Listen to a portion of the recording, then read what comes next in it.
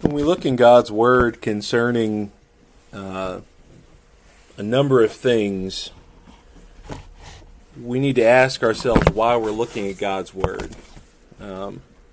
What's the motivation that we have for looking in this book? There's a statement that Jesus makes in the middle of Luke 11, and we find parallels to this in all the Gospels just about. But in Luke 11 and verse 9, Jesus states, "So I say to you, ask, and it shall be given to you. Seek, and you will find. Knock, and it will be open to you." I'd like to take a few minutes today to consider that aspect of seek, and you will find. Seek, and you shall find. Why are we seeking? What are we looking for? Why are we looking for it? Some people look at the Bible from a standpoint of proving what they already hold to be true or what they already believe to be true. Some people will look at the Bible from a standpoint of, okay, I know this is what I ought to be doing, and so I'm going to construct something in addition to this, and so I'll just have some Bible to go along with it. And then others will truly be seeking. I looked in the Vine's definition of this. The word seek comes from the Greek zeteo. There's the pronunciation right there. And one of the definitions was really fascinating to me, and it was tied to this passage, as well as 1 Corinthians 4 and verse 2. The definition is to require or demand. To require or demand. So that brings to it a different air, right? 1 Corinthians 4 and verse 2. Moreover, it is required in stewards that a man be found faithful. Does that mean that, it's just going to be sought in stewards? We're going to look and see, No, there's a requirement there that a steward be found faithful. And I have to think about that in the sense of when we're talking about and we're thinking about seek and you will find, are we just talking about just looking through Scriptures? Let's just look through Scriptures. And people have Bible studies these days where they're reading a passage or reading a verse and asking the question, how does this verse make you feel?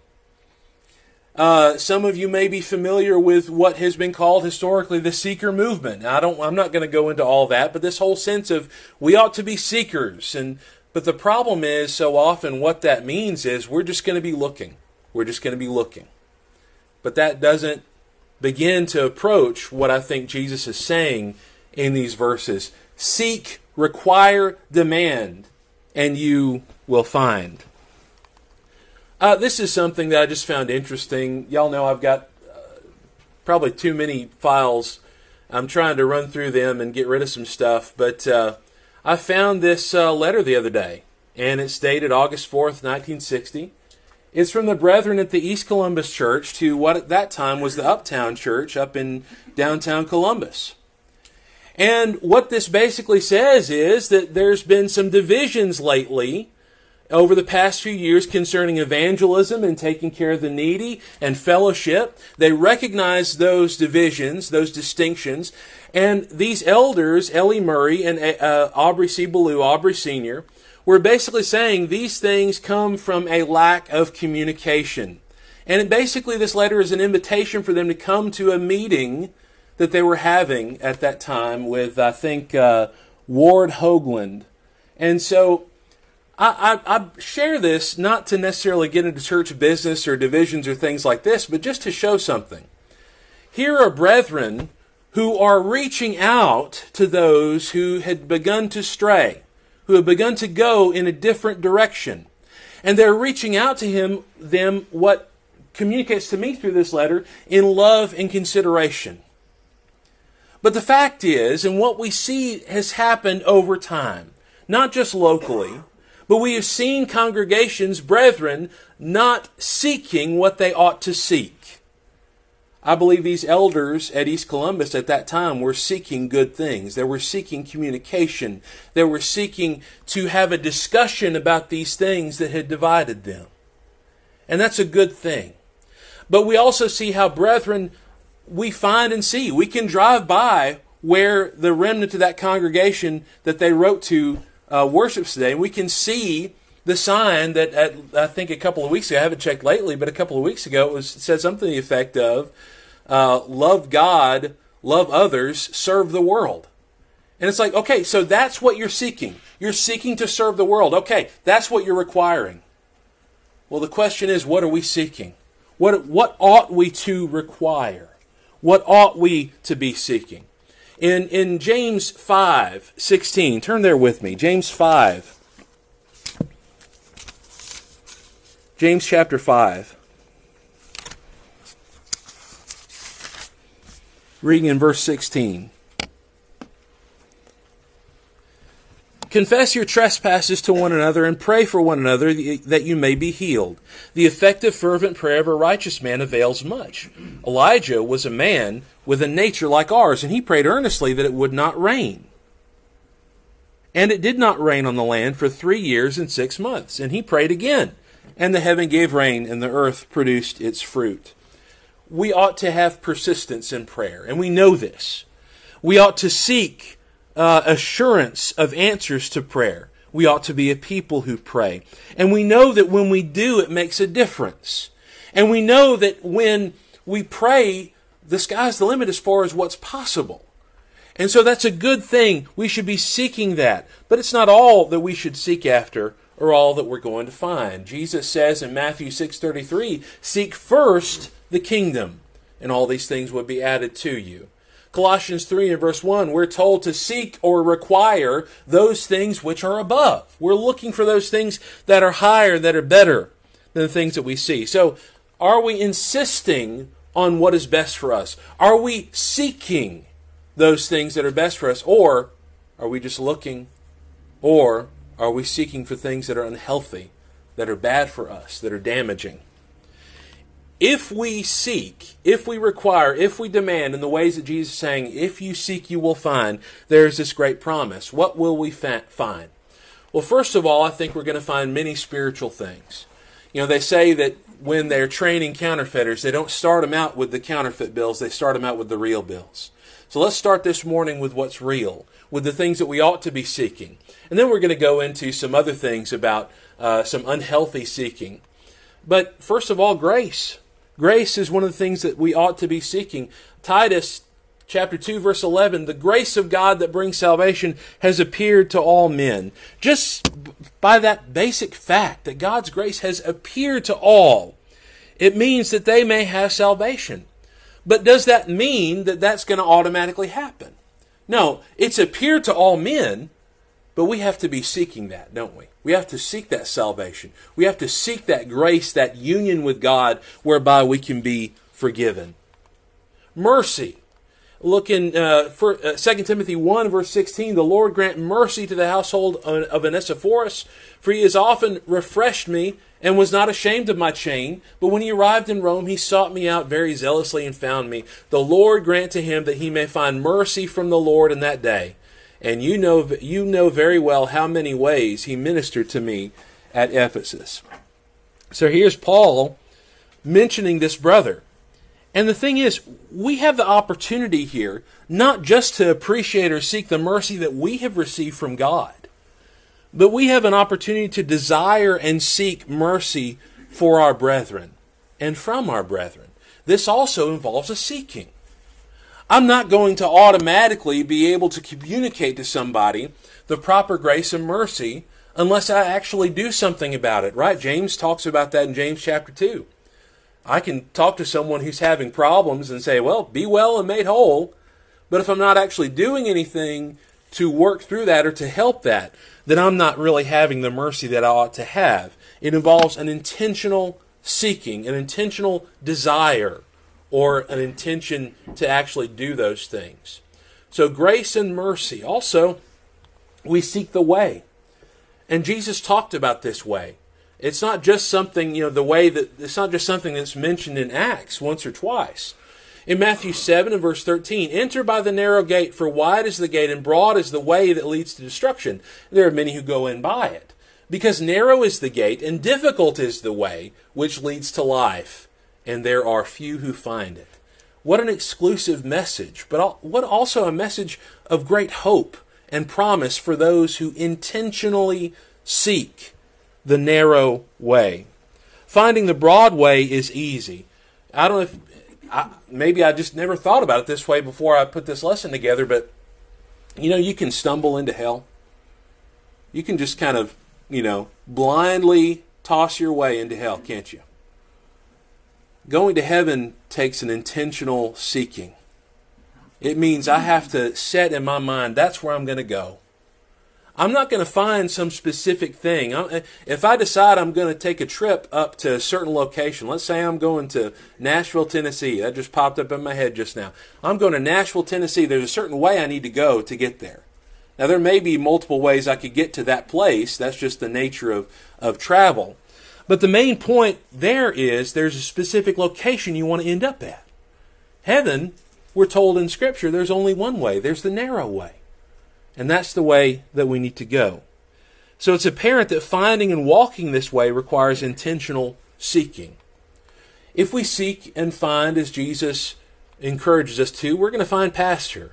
John 10, verse 9, I am the door.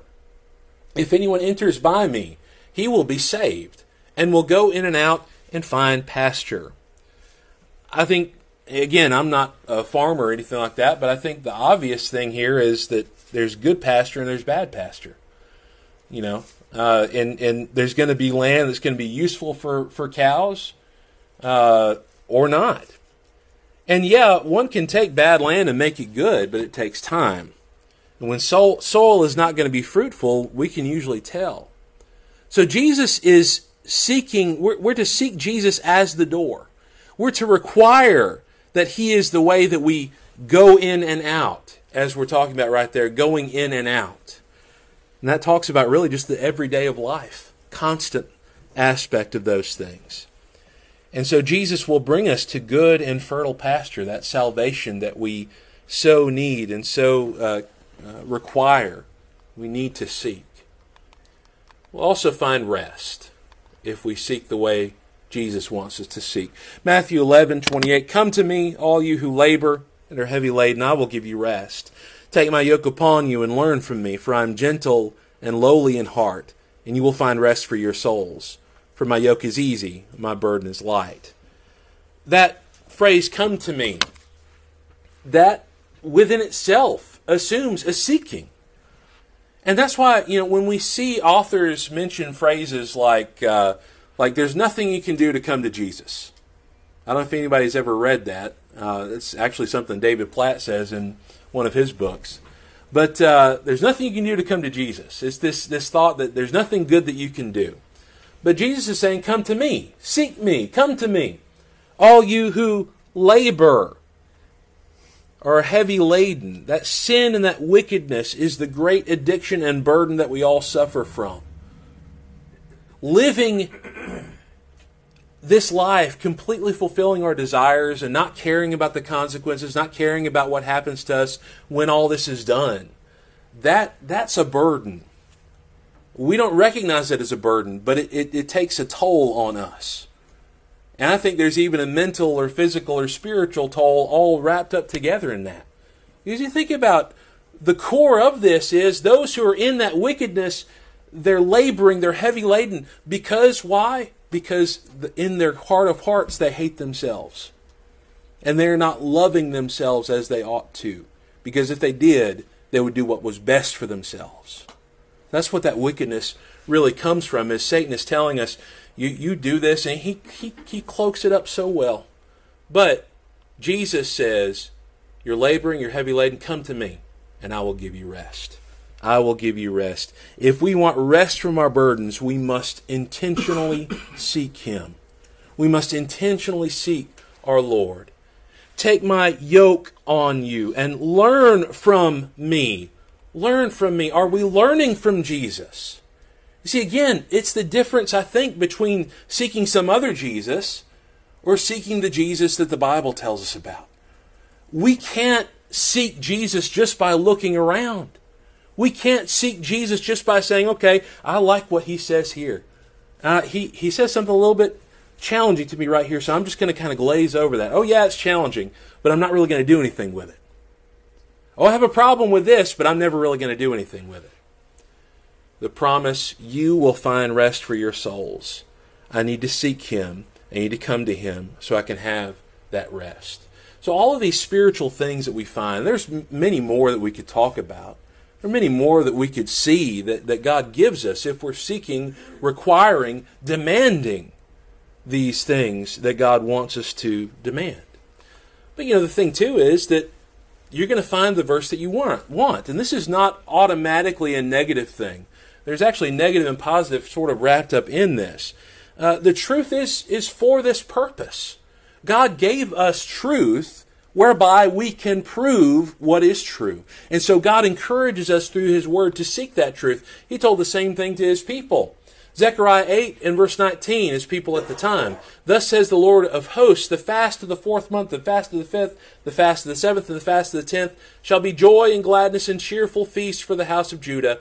Therefore, love, truth, and peace. God gives us good things. God blesses us. Not that we use it for our own selfish purposes, but to seek His truth and to seek His peace intentionally and totally. This will not happen automatically. And the fact is, it takes a dedicated and well-taught conscience to truly seek these things. Strong desire does mean that you will find the truth. We know of people who basically had everything they needed knowledge-wise from the Bible, and then they just needed someone else to come along and just kind of say, okay, but put all this into perspective, and just kicked it into the next gear, right? People who desire the truth, God will acclimate that, and that's really what we see. And this, I think that's what this passage proves or shows. John 7:16, Jesus answered and said, "My doctrine is not mine, but His who sent me. If anyone wills to do His will, he shall know concerning the doctrine, whether it is from God or whether I speak on my own authority. He who speaks from himself seeks his own glory. But he who seeks the glory of the one who sent him is true, and no unrighteousness is in him." So if I want to do the will of God, that's really what it's all about, right? That desire to do the will of God. And from that point, he shall know concerning the doctrine, whether it's from God or whether I speak on my own authority. That doesn't mean he's imbued with some sort of extra supernatural sense of what's true and what's wrong. It just simply means that he's going to know about the doctrine. He's going to know if he wants to truly seek God. He's going to know those things. And again, in our heart of hearts, I think so much of that rings true. But there's a negative aspect of this too. The devil used Scripture, right? Matthew 4, Luke 4, when he's tempting Jesus, he uses Scripture to fight that battle. And, of course, that wasn't in his first two temptations, but his third one was actually true. And the fact is, if you look at the way that the devil used that passage, he didn't use it incorrectly. From the standpoint of saying that the Messiah would not be someone who would be destroyed, that's the basic passage that he's talking about. Of course, the temptation is what's so messed up about it. But the fact is, the devil will use Scripture. The devil will use Scripture to pull us into a sense of where this is where I think I ought to be. But maybe that's not really true. You think about this. I mean, those who want to believe in faith only, right? Romans 3:28. Therefore we conclude that a man is justified by faith apart from the deeds of the law. How many people do we know that will look at that verse and that is their basis for believing that all I need to do is believe that Jesus is the Son of God? Okay? They're using the verses, right? Non-essential baptism. 1 Corinthians 1:14. Paul says, "I thank God that I baptized none of you except Crispus and Gaius, lest anyone should say that I have baptized in my own name. Yes, I also baptized the house of Stephanas. Besides, I do not know whether I baptized any other, for Christ did not send me to baptize, but to preach the gospel. Not with wisdom of words, lest the cross of Christ should be made of none effect." See, someone could take that verse and say, well, see, Paul says it's not about the baptism. You're emphasizing the wrong thing, friend. You're saying that baptism is required, but Paul is saying he wasn't sent to baptize. Someone also uses verses like this to say, well, we can have fun. We can use the church's money to put together plays. We can use the church's money to have soup kitchens or whatever we want. Acts 2:46, continuing daily with one accord in the temple and breaking bread from house to house, they ate their food with gladness and simplicity of heart, praising God, having favor with all the people, and the Lord added to the church daily those who are being saved. Again, these are the verses that people will look at if they look at a verse, right? And I think the term, in terms of institutionalism, the biggest one that was paraded throughout time and continues to be paraded is James 1:27. Pure and undefiled religion before God and the Father is this, to visit orphans and widows in their trouble and to keep oneself unspotted from the world. See, pure and undefiled religion, we have to be visiting orphans. We have to be visiting widows in their trouble. And so we need to be using the church's money for this. That's their reasoning for this. Okay? So the point I'm really trying to make here is that if you seek something to kind of be your basis for a practice, and again, we'll talk about more in this in the next section, but we'll find the verse that you want for that, if that's what you're seeking. I'll also find the excuse that I want, if that's what I'm seeking. If I'm requiring that I need some way out of this, some loophole out of this, I mean, if you don't want to straighten out your life, you're going to find an excuse for it. If there's something you just don't want to work on, if there's something that you just don't want to deal with, hey, you can find an excuse for it. God will let us find these excuses. Luke 14, turn there with me, please. Luke 14. Again, a passage that many of us are familiar with. This lesson is not overly complicated, I believe, and I hope that it comes across in that way. Luke 14:15. Now when one of those who sat at the table with him heard these things, he said to him, Blessed is he who shall eat bread in the kingdom of God. Then he said to him, A certain man gave a great supper and invited many, and sent his servant at supper time to say to those who were invited, Come, for all things are now ready. But they, with all one accord, began to make excuses. The first said to him, I have bought a piece of ground, and I must go and see it. I ask you to have me excused. And another said, I have bought 5 yoke of oxen, and I am going to test them. I ask you to have me excused. Still another said, I have married a wife, and therefore I cannot come. So that servant came and reported these things to his master. Then the master of the house, being angry, said to his servant, Go out quickly into the streets and lanes of the city, and bring in here the poor, and the maimed, and the lame, and the blind. And the servant said, Master, it is done as you commanded, and still there is room. And the master said to the servant, Go out to the highways and the hedges, and compel them to come in, that my house may be filled.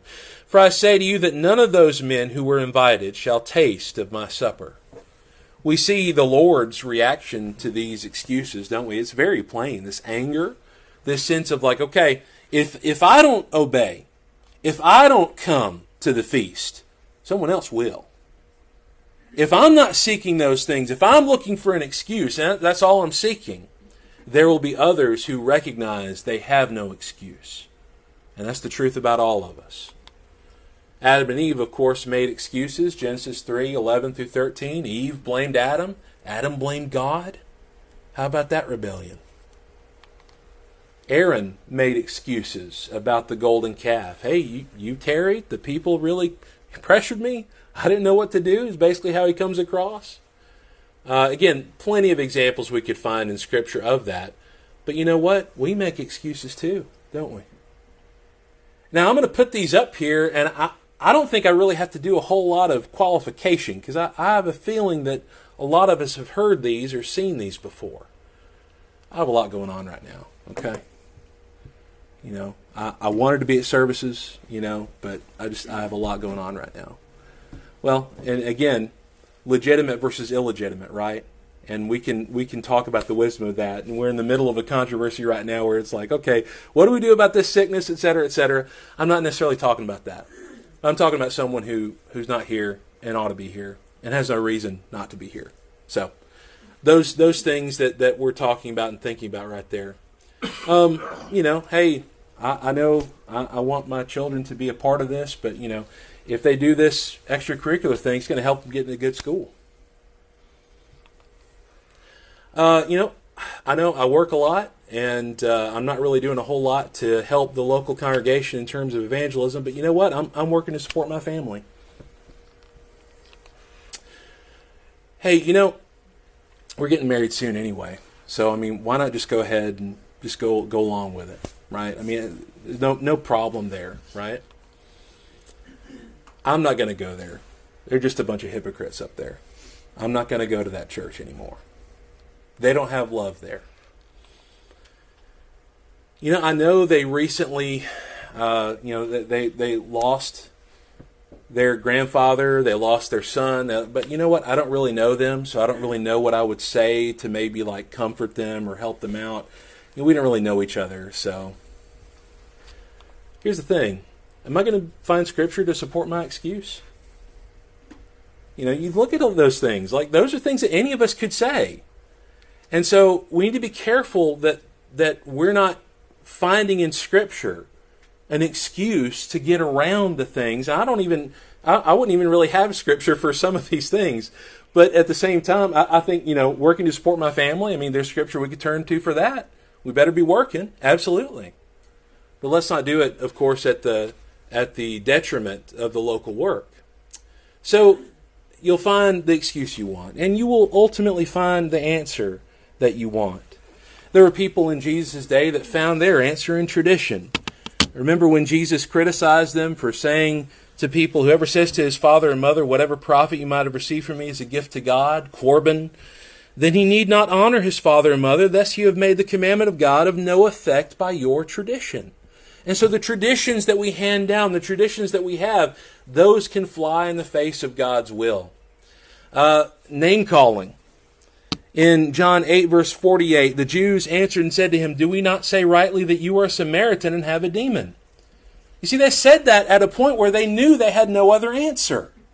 And what you will find sometimes, by the way, is that false teachers will sometimes resort to that. It's happened to me, where someone, you know, you make a clear point, their back is against the wall as far as truth goes, and they lash out with a personal attack. So, we see that very plainly.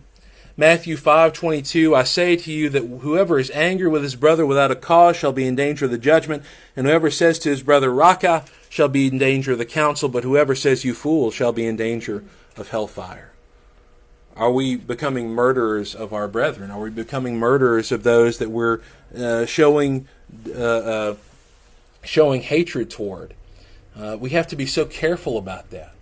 And you know, that's the answer that some people have. That's the ways that they seek to get out of the way of blame. Very similar situation in just a moment. But persecution as well. Maybe I'm seeking to, in a sense, to invite persecution. Just a couple of passages in 2 Corinthians 11. Let's look here. Just really interesting to see. Again, these are not codified as far as this is bad, this is good, this is bad, this is good. I hope that this is all sort of like wrapped up together in the same message. In 2 Corinthians 11 and verse 5, Paul says, therefore I consider that I am not at all inferior to the most eminent apostles. Even though I am untrained in speech, yet I am not in knowledge. But we have been thoroughly manifested among you in all things. Turn back to chapter 10. Chapter 10. In verse 10, Paul says, therefore his letters, they say, are weighty and powerful, but his bodily presence is weak, and his speech contemptible. Let such a person consider this, that what we are in word by letters when we are absent, such we will also be in deed when we are present. I share these verses to make the point that basically it seems like Paul invited persecution in a sense because he didn't make his speech fancy.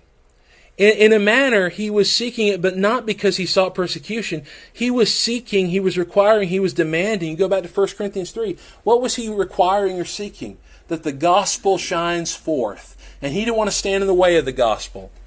And people talk about, well, Paul must have been a horrible speaker, had a speech impediment. I'm just not sure I believe that. I mean, a man who studied at the feet of Gamaliel, who was as steeped in the law as he was, and the fact that he was able to speak and to preach in the way that he preached. But the fact is that he limited himself. He didn't seek his own glory. He sought the glory of God. And because of that, some brethren were mistaking him and saying, oh, well, he's weak. You know, there's really no strength in him. But the strength was actually there. But he, in meekness, pulled that back for the sake of the gospel. that's important for us to consider, and a wonderful thing for us to emulate about Paul, that he limited himself. He limited aspects of himself that would have gotten in the way of preaching and teaching. And again, like I mentioned just a minute ago, we remember the passage in Matthew 21. We don't even really have to turn there, where the chief priests, the elders, confront Jesus after the temple cleansing. By what authority are you doing these things? Who gave you the right to do these things? And Jesus says, well, listen, you answer my question, I'll answer yours. Baptism of John, was it from heaven or from men? And they recognize that they're in deep water with whatever answer they have, and so they say, well, we don't know. We do not know. In cowardice, they dodged the issue because they were not seeking the truth. They were seeking the favor of the people. They were seeking the power that they had over the people. So, really, it just comes down to this. What are we going to do? What are we going to be seeking? Why are we seeking it? And the fact is, I can have what I want. God will give me anything I want in this world. I can go out there and I can be whoever I want to be, as wicked and terrible as I want to be. God's not going to stop me. God's not going to stop me. But in the day of judgment, what will be the account? What will be the reckoning in that day? I can have the things that last. I can seek the things that last, or I can seek the things that destroy me. And so the question is up to us to consider today. Thank you so much for the good listening. What was that number? 214. Turn to that song in your songbooks. Our God wants us to seek truth. He wants us to require and demand the truth about every aspect of who He is. And so this morning, if you find yourself in such a way that you are lacking in terms of the gospel call, we encourage you to make that right this morning, and we will help you in any way we can. Please respond while we stand and sing.